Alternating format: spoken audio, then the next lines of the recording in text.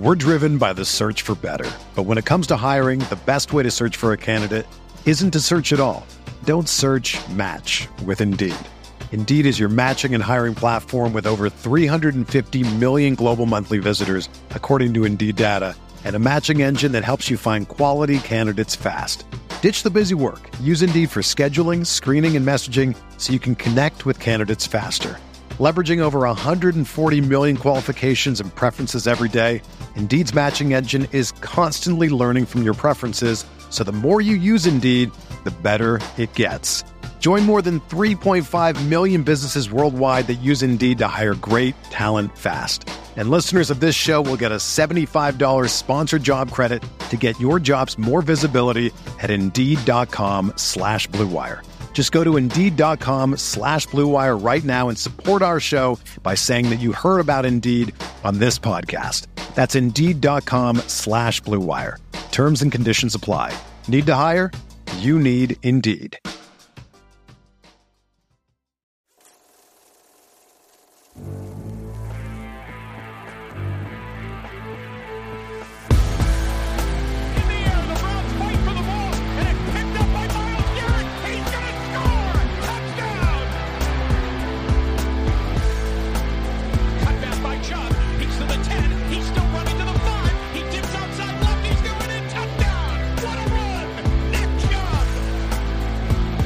What's up, guys? Welcome into the OBR Film Breakdown. I'm your host, Jake Burns. We're in for a quick Thursday show before everything, goes crazy with the schedule tonight. I meant to get something posted earlier. If you have not noticed lately, the timing of episode release has been a little funky, and I do apologize for some of you out there who like to have these sort of regimented, scheduled, and you like to listen to them at a certain time. I promise I'll get back on track. I will say again, having a puppy on top of the two-kid situation at the house, not making things the easiest for getting things recorded. But we'll get through this. Best time to do these sorts of things is in the off-season, and that's when we're doing them. I wanted to come on and chat about the schedule kind of predictions, what's out there, what's not. The Browns were shut out of some of the primetime slots. Luckily, a couple things. The Browns avoided going overseas, which there are a myriad of overseas games this year, including in Tottenham Stadium and over in London and some games in Germany, and the Browns were left out of those. Actually, Jacksonville stays over there twice this year, so for a 2-week stay. I feel pretty good about the Browns not having to make those treks overseas. Like Miami, Kansas City is a huge game, and I think that game's being played in Germany or something of the sort. Like I mean, that's a great situation for the Browns not to make that trip. And I saw today or yesterday, maybe you guys saw it too, they're actually one of the teams that are more fortunate in terms of their situation in traveling. They only end up going like 14,000 miles this year traveling. That includes the two longest trips for them are games at LA against the Rams and then out in Denver, which I think the Browns are working really diligently, and hopefully it pans out on the schedule to have those games back-to-back because it alleviates the travel stress and you can stay out on the West Coast, go Mountain Time to Pacific Time and make that work. So we'll see if that shakes out the right way. But those are the furthest ones. The Bengals are the team that goes the least amount of miles, I think 11,000. And I think I saw that Seattle, who leads the league, goes like 30,000 miles. So moral of the story, less travel's better, less leaving your own time zone, the better. And the Browns are, again, like the bottom 6 team in terms of how many miles they'll have to travel this year. The schedule sets up pretty favorably. We know that the NFL likes to give the Browns, and usually the divisions, early games and late games. It does seem like the one thing I'm confident in saying when looking at the schedule is that the Browns will open with the Bengals, and it seems like from the insiders leaking these things on social, they're going to get a home game 1 o'clock opening kick against the Bengals. Again, that's all over Twitter right now. I'm not here to confirm or deny it, but if that's the case, that is a fantastic home opener to have at Cleveland Browns Stadium. Now, again, renamed Cleveland Browns Stadium. It's a nice start. Again, you don't really know who you're going to get. You want, like, the Browns obviously have struggled on season opening games, and you would maybe want more of like a Cardinals or Titans sort of less daunting game. But I do think opening with the Bengals brings a heightened awareness, a hyper-focused scenario for the Browns week 1. It'll be huge. I know Cincinnati played, I think they played in Pittsburgh last year in the opener and lost. I think they lost that game where Joe Burrow threw 4 interceptions or something. They struggled in that opener. So I like it. I like getting the Bengals and getting them at home as well. A nice advantage where the Browns haven't had a home opener since that Titans debacle, I think, back in 2019. So it should be a really exciting scenario here. We don't, again, as the TV rights change this year, we don't exactly know who will be hosting that. But if they get the Bengals the way we're expecting it to be based on things that are out there on social, it's a really fun opener because the Bengals obviously are one of the favorites in the AFC and obviously the division favorite. To be a great chance for the Browns to come out, show where they're at against the division's best. Obviously 2 straight years of winning the AFC North for the Cincinnati Bengals, and then they should get the Steelers and they should get the Ravens relatively early too to get another barometer situation there. But the 2 games that I really hope the Browns get early, teams that I think you want to catch them early, is the Cardinals before they get Kyler Murray back. Not that I expect the Cardinals to be very good, but I do think getting them with a backup quarterback is a good scenario. And then also with the Titans and 49ers, I would like to see those teams relatively early too. Maybe the Titans a little later because they could end up starting Will Levis at some point, but preferably 49ers before Brock Purdy returns. We'll see what Trey Lance looks like or what the scenario is there where they're in a bit of a fluctuating situation at quarterback based on some of the battles that might happen there. But, Purdy obviously is coming back from whatever the Tommy John or whatever surgery he had to have because of the injury in the playoff game. That would be a really nice scenario for the Browns to get the 49ers and Cardinals early. That would be my hope. Otherwise, as far as like primetime games go, I don't expect them to have a ton, maybe 2 or 3. Obviously, the West Coast trips are going to be in those better slots, the 4 o'clock slots, because they're on the other side of the country. But yeah, maybe 2, maybe 3, a maximum of 4. I don't think they're going to get that many. I think they're going to be seeing a lot of 1 o'clock games. But for the most part, again, should be a good schedule. I think they got a lot of really winnable games on that schedule this year, as we know. But as we play the game early in the year, looking at predicting wins and losses and things of that nature, so much of it is timing when you run into a team versus how they're playing or how their injury situation looks. So we'll obviously that's the biggest thing. So we'll see. It looks favorable right now. I think the people out in Vegas give them one of the easier schedule marks. I can see and understand why. They're a bounce-back team. We'll see how they navigate it. So much pressure this year. Got to get things right on so many different fronts. We'll see and hope and keep our fingers crossed they do that. But as far as just the look of the schedule, you feel pretty good about it. We will obviously be doing a Twitch show tonight. It'll also be on YouTube Live. The OBR staff will be going through the schedule based on what the NFL puts out, talk through it, go through the quirks, everything around it. Check us out. Be there, 8 o'clock tonight, YouTube, Twitch. We'll cover it from every angle. Myself, Andrew Spade, and then I think Brad Ward will also be there as well. So check us out there. We're going to take a quick break. We'll be right back after this word from our Blue Wire sponsors. We're driven by the search for better. But when it comes to hiring, the best way to search for a candidate isn't to search at all. Don't search, match with Indeed. Indeed is your matching and hiring platform with over 350 million global monthly visitors, according to Indeed data, and a matching engine that helps you find quality candidates fast. Ditch the busy work. Use Indeed for scheduling, screening, and messaging so you can connect with candidates faster. Leveraging over 140 million qualifications and preferences every day, Indeed's matching engine is constantly learning from your preferences, so the more you use Indeed, the better it gets.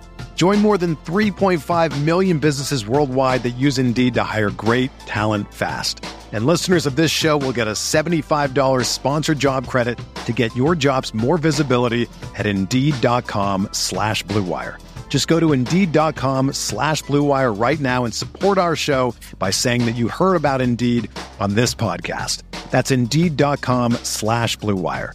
Terms and conditions apply. Need to hire? You need Indeed.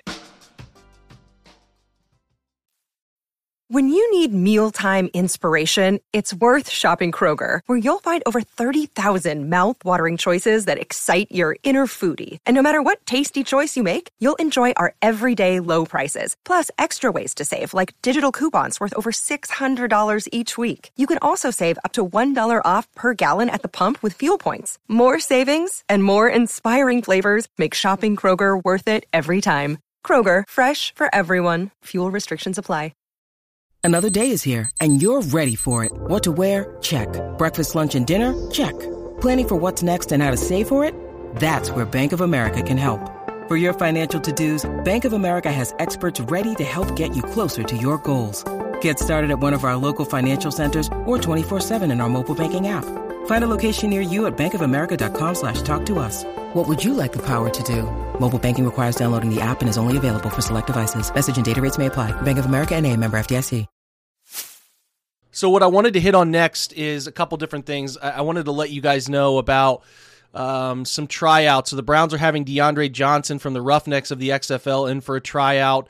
As we know, our Brad Stainbrook noted that XFL's Defensive Player of the Year, PETA, Tuimin, I'm going to struggle with this one. I think it's Tui Mopenu, defensive end. They brought him in for a tryout. We haven't heard anything about whether they were able to sign any of these guys yet, but those were tryouts that happened. And then they were connected to outside linebacker Trent Harris, as well as the Ravens and Vikings. So another name to keep in mind. Cardinals claim Ben Stilley, so the Browns, who had brought him in from the Dolphins practice squad during last season when they were in the midst of the debacle at defensive tackle, he's claimed by the Cardinals as the Browns continue to try to reshape that room. I actually saw today in the rankings of positions across the NFL, I think ESPN is doing it. They have the Browns as 24th as the interior defensive line group, ahead of two teams I would not have expected. Dallas, who has had some nice success and also drafted Mozzie Smith from Michigan, and then also in front of the Ravens, which is really interesting. Maybe something we'll dig into more as we do our positional breakdowns later in the offseason, and we'll kind of use those as a barometer to go through. But surprised by that as they continue to reshape, maybe even some more signings that could potentially happen there as well. Another thing, noteworthy news that came out just over the course of the last 24 hours, Deshaun Watson once again taking the offense on a trip, going to a destination. Puerto Rico, I believe, is where he is taking the offense this year. I don't know. I can't remember exactly where they went last year, but another tropical destination to try to form a bond with that group. Like I said, I like the angle. I like continuing to do that. So let's shift over to our last topic of the day, which is sort of my comprehensive review of Siaki Ika, or Apu Ika, is what we should get used to calling him as Apu, because that's what he goes by. So I posted that film room for VIP subscribers yesterday, kind of late in the day, so you might have missed it. Went through a ton of games, all right? So I went through, these take a while, you might want them quicker, and maybe the former Jake, who has less kids and animals in his life, could have done these quicker, but I watch a lot. So 2 games of Oklahoma State, 21 and 22, West Virginia in 21 and 22, Texas in 2021, Ole Miss in 2021, K-State 2022 game, and Oklahoma 22 and Iowa State 22. I try to get as big and broad a picture I can of the player as possible. So of his 42 games played, especially those in, I think there's 24 started, most of those were at Baylor, I tried to consume like 8 to 10 of every player the Browns drafted, so I have an idea of who they are. So Ika, as I noted here, you can go through it if you're a subscriber. You can see some of the athletic comparisons, the size stuff, what the Browns think of his general size and where they want him to play potentially, what Schwartz's general thought process is around guys losing weight when they come into the organization. And again, some of his closer comparisons listed in there as well. But what stood out to me, okay, strengths that I noticed, the run defense, at times he can be so sudden, alarmingly sudden for a guy his size. And I left more impressed with the run defense and some of the natural things he can do, where he can sort of move laterally, stack, shed, and release and get to a ball carrier. He can shoot a gap upfield and disrupt a play in the backfield. He did a nice job with that. He uses a long arm sometimes to take on moving blockers. Not great against anchoring moving double teams, but if you're downhill running at him, think duo in the NFL, he actually anchors pretty well, gets good torque in the lower quadrants of his body and then up to his back to anchor those. I don't think he is very good at, like I said, whether that's a double team in tight zone where they're moving a little bit laterally or wide zone a lot wider. That's where I think he has to figure out how to drop, anchor, split. That's something he has to get better at, because the NFL, it's not usually all downhill. There's still some teams. It's not quite Big 12 football where it's sideline to sideline, but it's still going to have that outside zone movement stuff and gap down moving players. So if it's at him, he does well with anchoring, but I think if it's moving stuff, that's where he has to get better. But I left feeling pretty good about some of the things he's able to put on film for run defense where he can shoot through, make disruptions happen. Does a good job feeling out schemes too, which I thought, whether that's a backside guard pulling around and where that's going to displace somebody. He's got that quick swim move. The quick swim move is what he's best at in pass rush, but I think that he also uses it in run game a little bit decently. He did show more long arm bull rush stuff than I anticipated, and especially in his really tough run. I don't know if he was just more disinterested in 22 than he was in 21 because the team wasn't playing as well, the record wasn't going as strongly, but there was a stretch there in 2021 where he was unblockable. The Ole Miss game is phenomenal tape, and I don't, again, that's rooting out the interest issue or why 22 wasn't as good as 21. That's for the Browns to figure out, but if they're getting that version of late 2021, or if they can tap into it or figure out how to do it, that's the stuff that you really like. Like, he can disrupt big portions of football games when he's on the field. And I think he played too much. 40 snaps is too many for a guy 350 pounds. If you can get him in the 15 to 25 snap range playing shade, or putting him at nose and letting him just bully centers who are typically a little smaller in the NFL, you got a real chance here with him. I can see how he fits in the rotation. Again, what do you like? Power, but surprising speed to the power for a guy his size, and I think that's going to catch a lot of guys off at the NFL levels, just how at times he can be really sudden. And there are times where he'll sort of hover at the line of scrimmage and pass rush where he doesn't really make much of anything happen. I don't love those reps, and there are some times where he'll take himself out of a run scheme because he tries to shoot a gap. And we'll see what the Browns like to do there. I know he's spent more time two-gapping at Baylor, but there were times where the front would dictate that he had to play one gap, and he would really try to be aggressive there. There is some missed tackle stuff. If you look at 2022, I think he lunges and leaves his feet a little bit too much when trying to make tackles at certain parts where he needs to break down and just use his sheer body size to disrupt a run scheme. I don't think the missed tackles are terrible, but there are some where his arms just don't. Some guys have heavier arms when they're trying to tackle, and they'll get an arm on a thigh board or get their arm on a foot, and it'll bring a guy down. He doesn't seem to have that. Doesn't mean he's not strong. He just doesn't seem to have that part of it.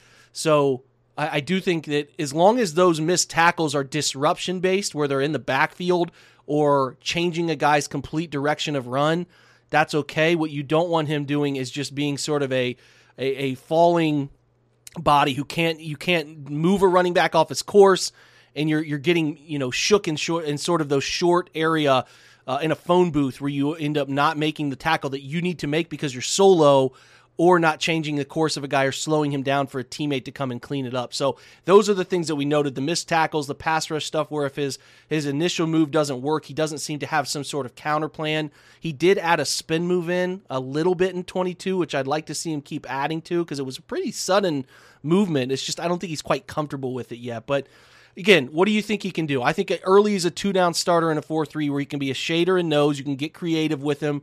In pass situations, I don't want him playing a ton to start, but if you do, you want him to use him as that zero in an odd front where you're bringing on a dime backer or getting more DB heavy and you want to blitz from a bunch of wide different angles and create chaos off of it. I think he could be a nice nose guard for you in that odd front.